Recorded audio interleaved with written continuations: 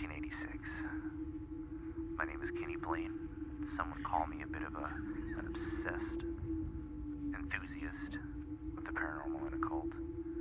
I like to think of myself as just being at the right place at the strange time.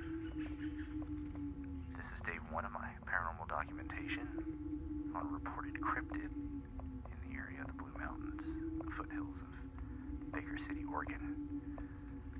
This will be first of my many now heavily documented cases, some of which I'm sure whoever listens to down the line will find rather difficult to believe. Some call this crazy or a wild goose chase. I like to think of it personally as a scavenger hunt. Seeking out the strange and unusual seems to be a gift that I've obtained for better or worse. My thought process is, why not leave behind a little bit of a record for safekeeping?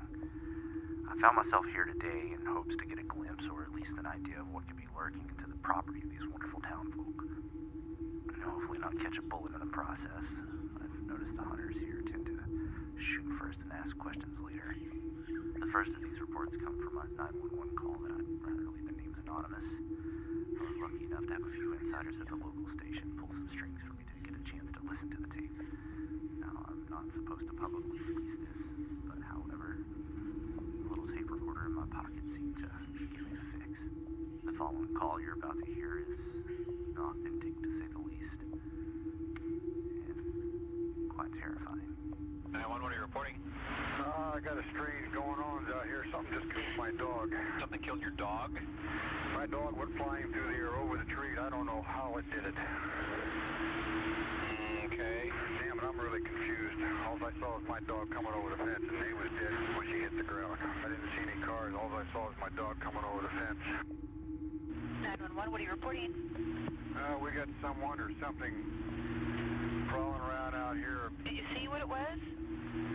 Was it a person or an animal or? I can't tell. All I know is that my central light came on, and I just happened to glimpse and see this thing running across the yard. A good-sized man, or something that looks like a man. I don't know what it was, just that it ran across the yard. Okay. You've had problems in the neighborhood before? Yeah, my dog was killed here just recently. I don't know what it was. Whatever it is, it's running. I couldn't catch it if I was going to chase it. But whatever it was standing up. I'm out here looking through the window now, and I don't see anything. I don't want to go outside. Jesus Christ, you better... Sure. See up! Hello?